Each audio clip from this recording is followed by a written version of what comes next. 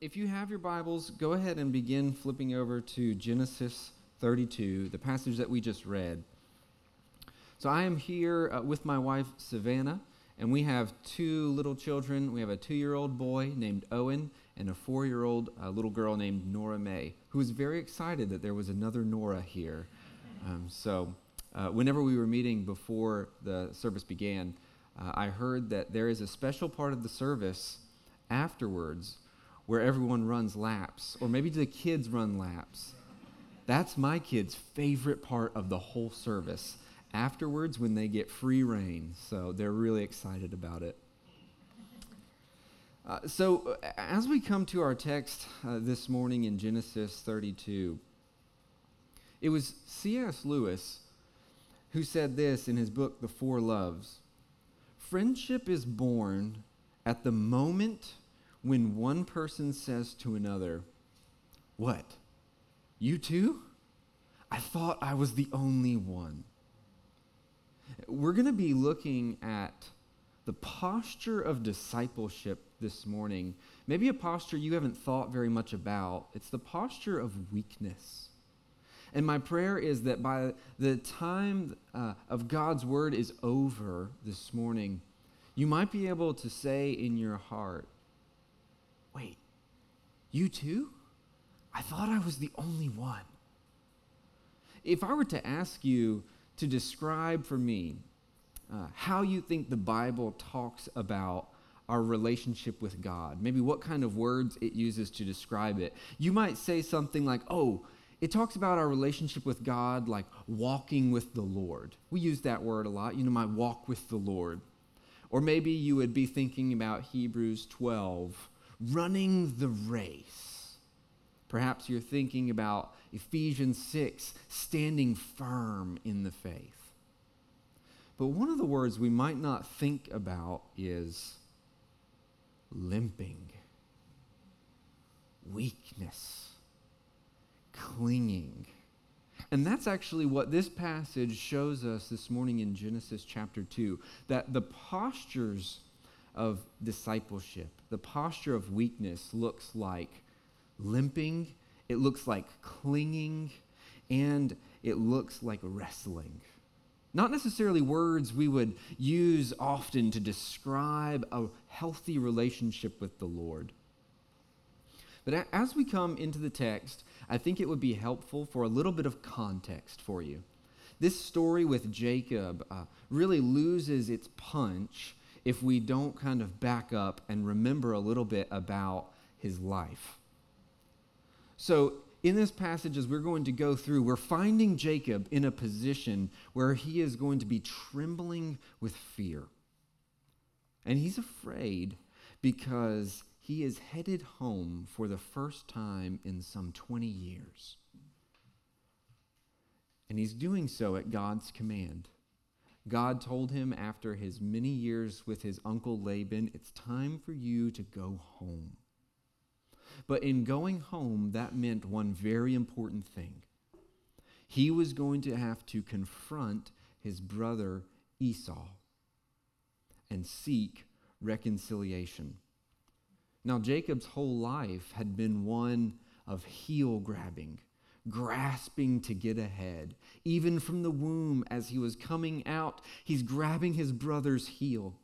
Not only was he grabbing his heel at birth, but he steals the birthright from his brother. He tricks him to get ahead. He deceives his father to steal the family blessing. He was a supplanter and a heel grabber from the very get-go. Not only this, but after he leaves home in fear of his life, he takes multiple wives. And then he shows favoritism to his wives. And not only that, but he ends up showing favoritism to his children. I don't think we would point to Jacob as a prime example of a great follower of Jesus. Yet, when God introduces himself, so often he introduces himself to people this way: "I am the God of Abraham and the God of Isaac and the God of Jacob. In fact, God identifies his people by Jacob's new name that he will give him, Israel. So every time the Philistines talk about Israel, or we hear the word Israel, God is reminding us that he is not afraid of relationships with messy, weak people. And so we find ourselves in this story where Jacob has left town because he was afraid that his brother was going to kill him. In fact, the last thing his brother has ever said before Jacob leaves and runs to his uncle Laban's house is this: I'm going to kill him. So you can imagine, as God says, all right, it's time for you to go back home, to the home where you stole your brother's birthright and you stole his blessing. The last time he spoke was, I'm going to kill him. Jacob finds himself trembling in fear. And not only this, but as he has been a schemer and a deceiver his whole life, he hasn't left those schemes behind necessarily. As he approaches his home, he's grown quite wealthy at his uncle Laban's. And as he comes near, he says, I'm going to divide up the party. He had his wives, his servants, all his animals. He had all his wealth traveling home with him. All his people are going back, his 11 children. He splits them up into 2 parties. And he tells the servants, all right, I want you to go on ahead in 3 or 4 waves. And each time I want you to go, the first wave, I want you to go and meet Esau and say, I have a great gift from your brother Jacob. Give him some sheep. And then the next group goes and says, okay, I have yet more for you. I have cattle. He's trying to bribe his brother into accepting him back. He's trying to sweeten the deal so that by the time he comes face to face with Esau, maybe he won't try and kill him. And so he sends these parties up ahead, and he hears this back.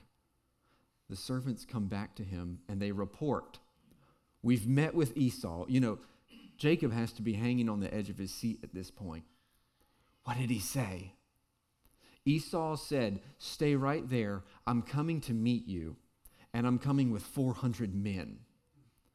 Now, 400 men is conveniently the size of a small army garrison. So here's what he's hearing.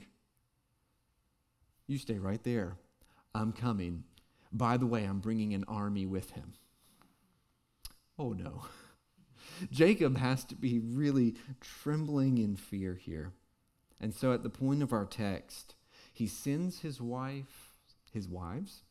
and his children across the ford of the Jabbok, across the stream, and he's spending the night alone on the other side of the water.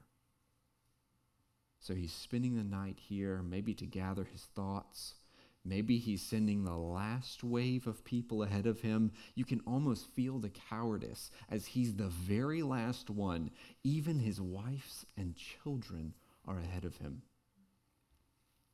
And so the text says in verse 32, the same night he arose, took his 2 wives, his 2 female servants, and his 11 children, and he crossed the ford of the Jabbok. He took them and sent them across the stream and everything else that he had, and Jacob was left alone. He's alone and he's in the dark. He's afraid for his life. And a man wrestled with him until the breaking of day. Imagine that you're Jacob. You're fearful, you're worried, you're pacing about in the dark. And all of a sudden, out of the shadows, a man appears. And as soon as he comes into view in the dark of the desert, he grabs you and throws you to the ground. He's got to be thinking, it's Esau.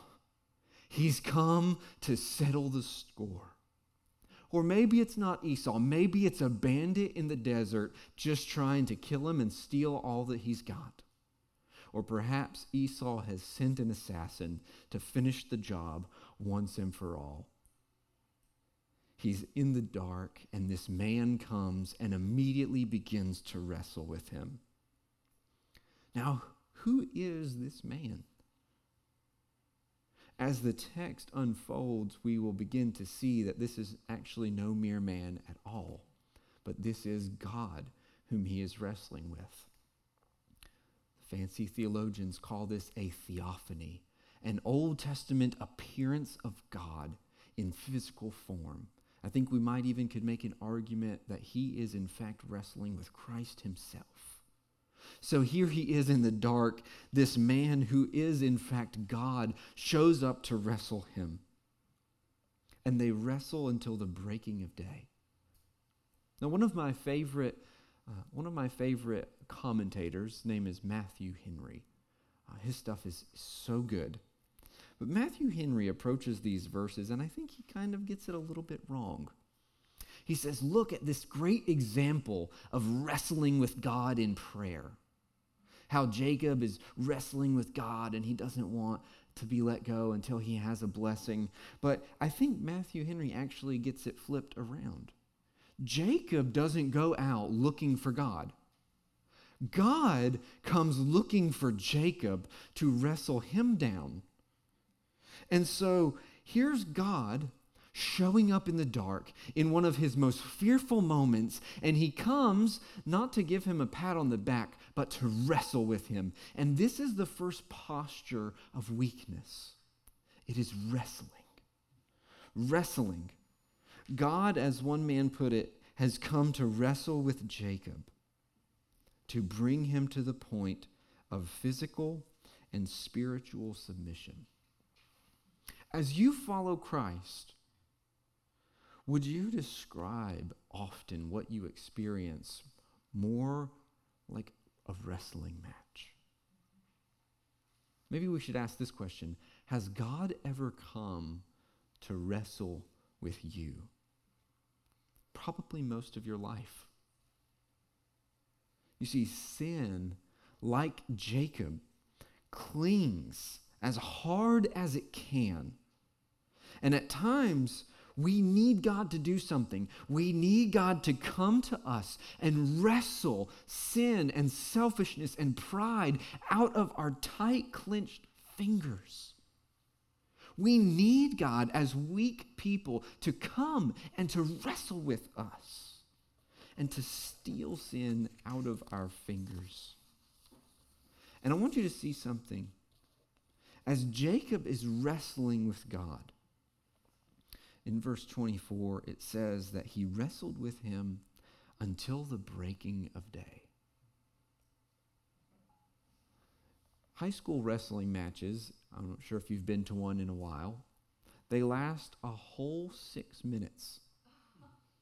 A high school wrestling match, these young men prepare and they train and they fight and they wrestle and they get in the ring for 2 3-minute rounds.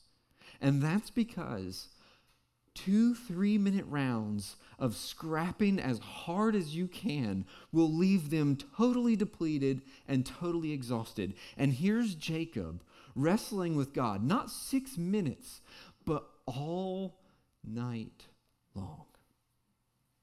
Is that you? Is that how your life feels?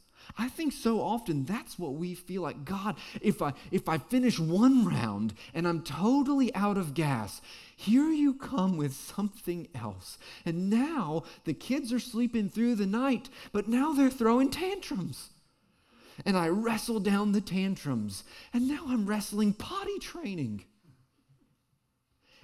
And I've got potty training down, and all of a sudden, here comes sassy attitudes out of I'm wrestling one match after the other all night long. Is that what your life feels like? I think that's what discipleship with Jesus feels like so often.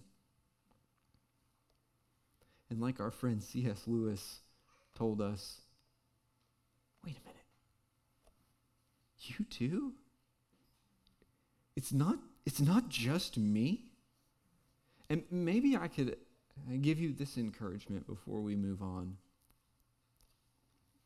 In a wrestling match with a high school student,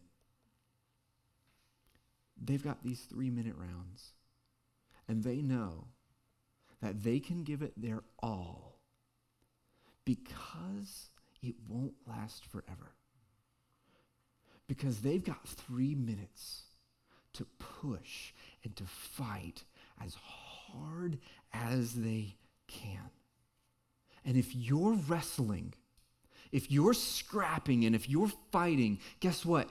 It means you're still alive and God is still at work.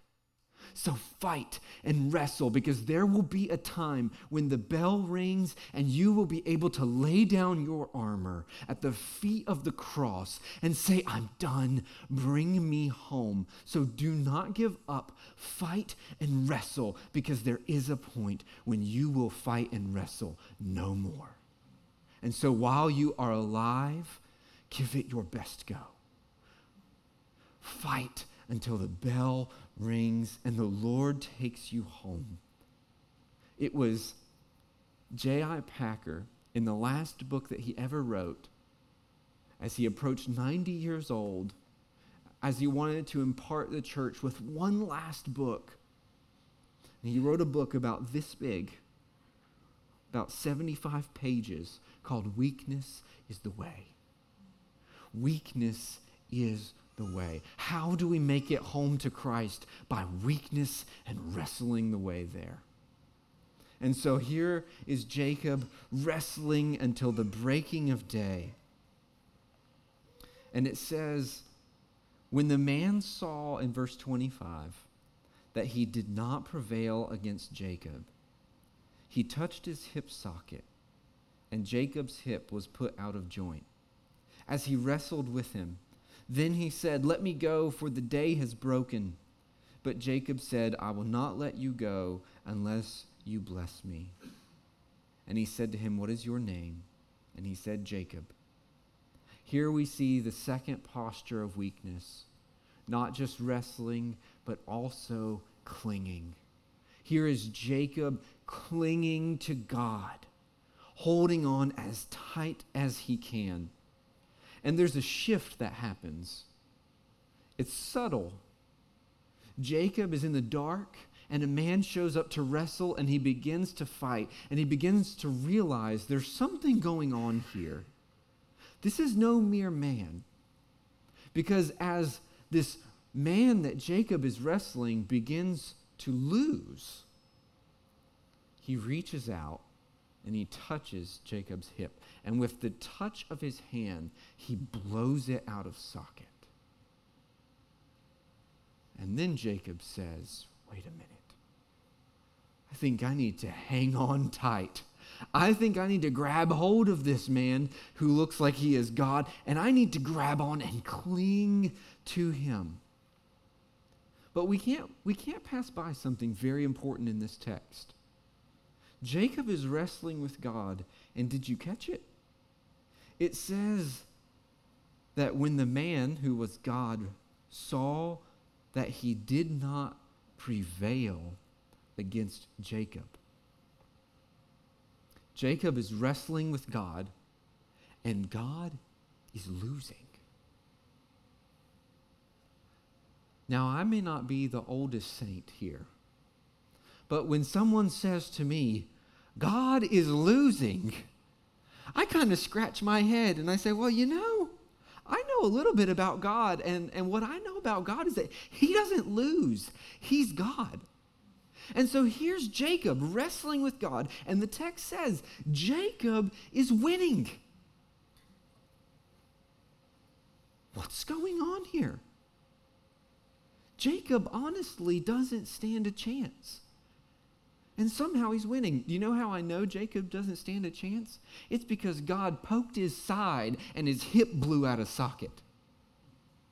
So to maybe set the picture of what this is like with Jacob wrestling with God, I had a friend who got married a few years back, and for his bachelor weekend, we don't have bachelor parties anymore. We have bachelor weekends and bachelorette trips. So for his bachelor weekend, we took a trip to the beach. And we did what all grown men love to do when they go to the beach. we drew a ring in the sand and started to have a wrestling match to see who could throw the other one out of the ring. And I don't know if it comes as a surprise to you, but I was not the biggest one there. My cousin was there. His name is Casey. And Casey played college football as a fullback. Casey's a stout dude. And so, like any young scrappy fella does, I hopped in the ring with Casey, ready to wrestle on this beach. He was kind. He allowed me at least 2 seconds before he threw me out. I didn't stand a chance. Casey, the college football fullback, and me. All I could do is pray he didn't throw me too hard. Here's Jacob wrestling with the sovereign God of the universe, who holds all things together by his own power. If God took his power off of Jacob, the cells that hold Jacob's body together would fly apart to smithereens. And God is losing. What's going on? This is one of the most mysterious, I think, appearances of God in all of Scripture, where he appears and he wrestles with man and he loses.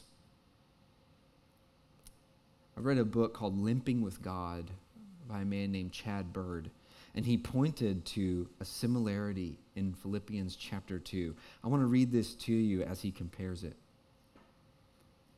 Though he was God, he emptied himself by taking the form of a human wrestler, manifesting himself in the likeness of men, and being found in human form. He humbled himself by refusing to win the fight, even the fight with Jacob.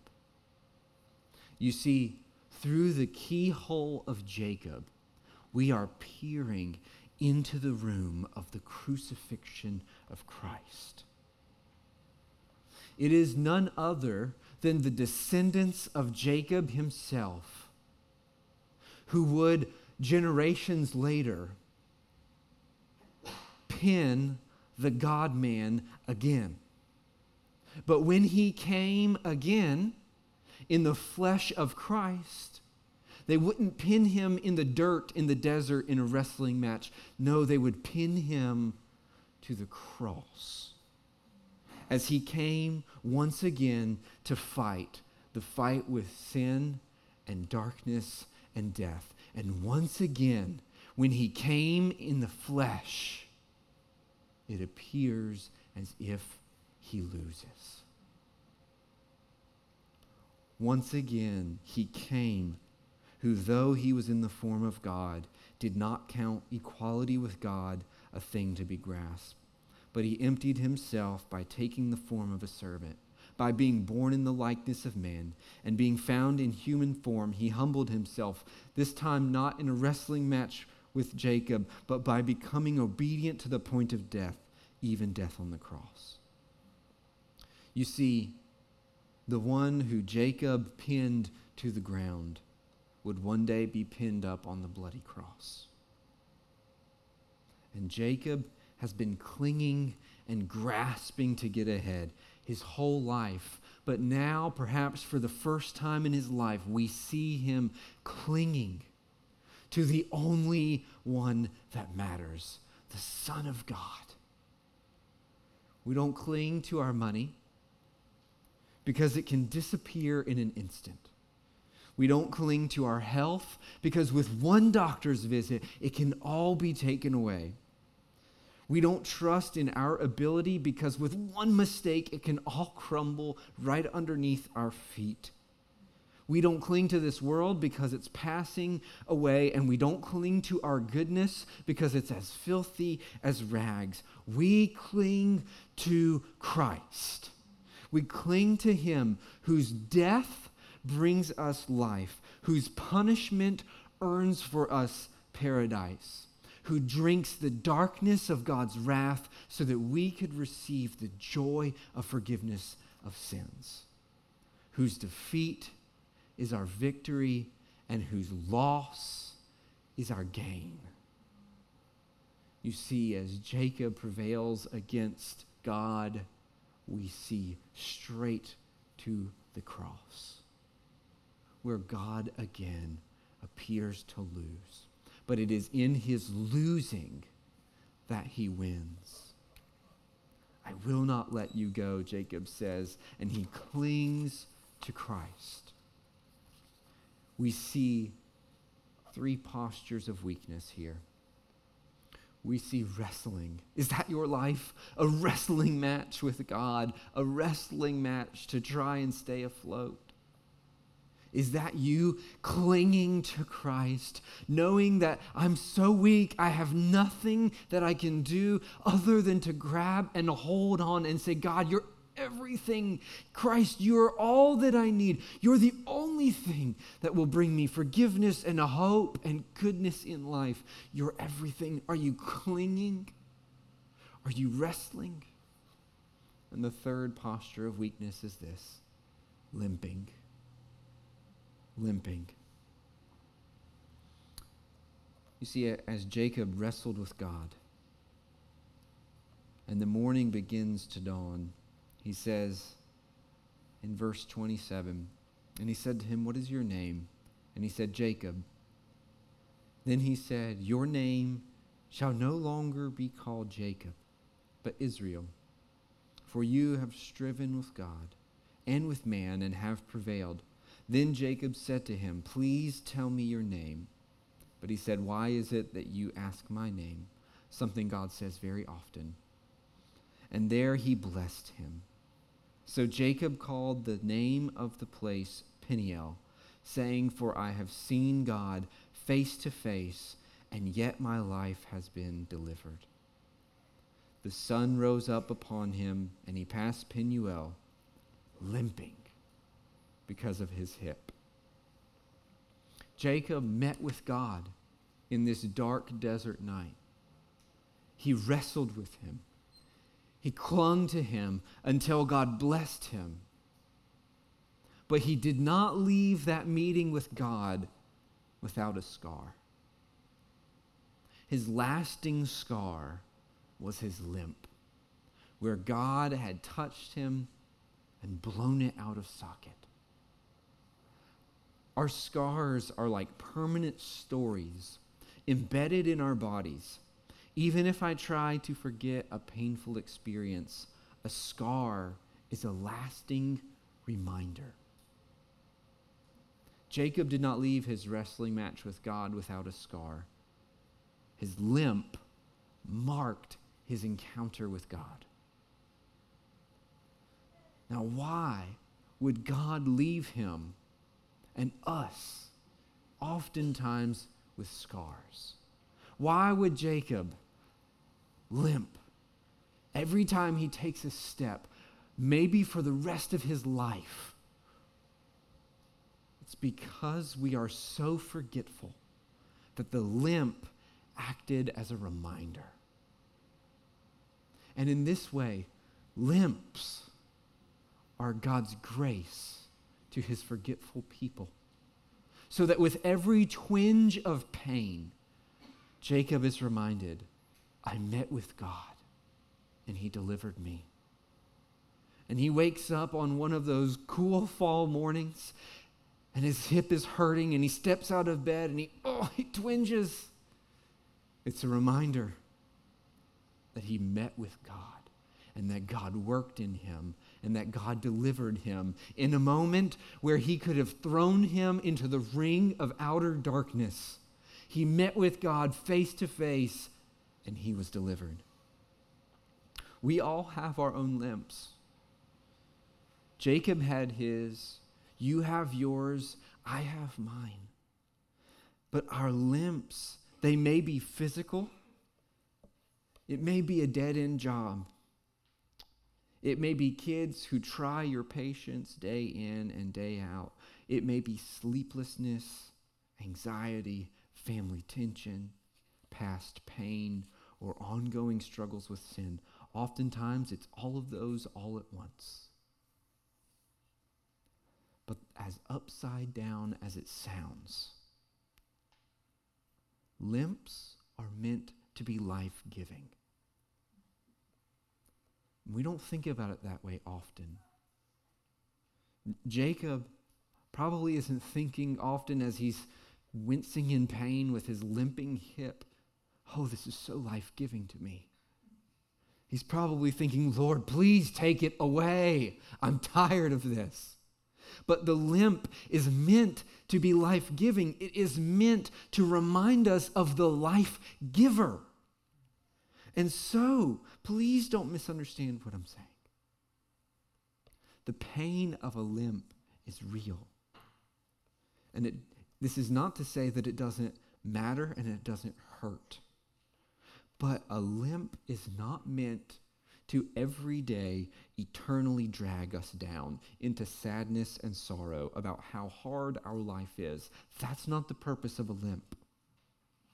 The purpose of a limp is to constantly remind us day after day, hour after hour, step after step, that God is gracious, that God is with us, that God, not me, is my source of strength. I am reminded with every walk of my limp, with every moment of weakness, with every ounce of struggle and suffering, I am reminded that I am weak. But if you stop right there, your story is incomplete. If you wake up on the hard days and you say, this is hard and I'm so weak, and that's where you stop, you're missing the most important part of the story. I am weak, but he is strong. That's the most, complete the story in your life. As you face limps and moments of weakness, complete the story. Don't just say, these kids are hard. Say, these kids are hard and God is with me. Don't just say, my sin is great. Say, my sin is great, but Christ is greater. Don't just say, I've been hurt by people before. Say, I've been hurt by people before, but God will walk with me. Finish the story. Just so that we know I'm not pulling all this out of an Old Testament text and making a mountain out of a molehill. Let's turn to 2 Corinthians chapter 12. 2 Corinthians chapter 12. There was a sermon. It was actually a commencement address by John Piper on 2 Corinthians chapter 12. And in that, he said something that has stuck with me ever since. He said this: God uses Satan to defeat Satan. He uses the works of darkness to defeat Satan himself. That's how sovereign our God is. And so look at 2 Corinthians 12, 7 to 10. So to keep me from becoming conceited, it's a fancy word for pride. That's Satan's most common tactic. To keep me from becoming conceited because of the surpassing greatness of the revelations, a thorn was given me in the flesh. Maybe we could say a limp. A messenger of Satan to harass me, to keep me from becoming conceited. So here he's using the work of Satan to crush Satan's own work. 3 times I pleaded that the Lord would leave this from me, that he would take this from me, that my limp might go away. But he said to me, my grace is sufficient for you, for my power is made perfect in weakness. My power is made perfect in weakness. Therefore, I will boast all the more gladly of my weakness, so that the power of Christ may rest upon me. For the sake of Christ, then, I am content with weakness, insults, hardships, persecutions, calamities, and perhaps we could say even limps. For when I am weak, then I am strong. And lest we think that our personal weakness and sufferings and limps are unfair, let us fix our eyes on Jesus, whose body to this very day bears the scars of God's wrath for us, who sings the song that his defeat was his delight, that in grace we can shout with Jacob, I have seen God face to face, and yet because of the nail-scarred hands, my eternal life has been delivered. My brothers and my sisters, as disciples of Jesus, weakness is the way. It is the way to strength in Christ.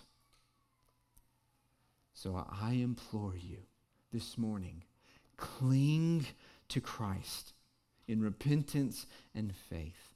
Cling to him who turns sinners into saints, who brings dead men to life, who makes the blind to see, who turns his enemies into his friends, and who will carry us, limping as we go, all the way home.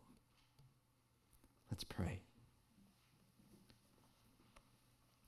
Father, we are your weak people. And in your grace, you wrestle with us. In your grace, you allow us to cling to you. Father, in your grace, you will carry us all the way home. Lord, I pray that these truths would bury themselves in our heart, that we would see Christ and that we would cling to him. Lord, we ask this in his name.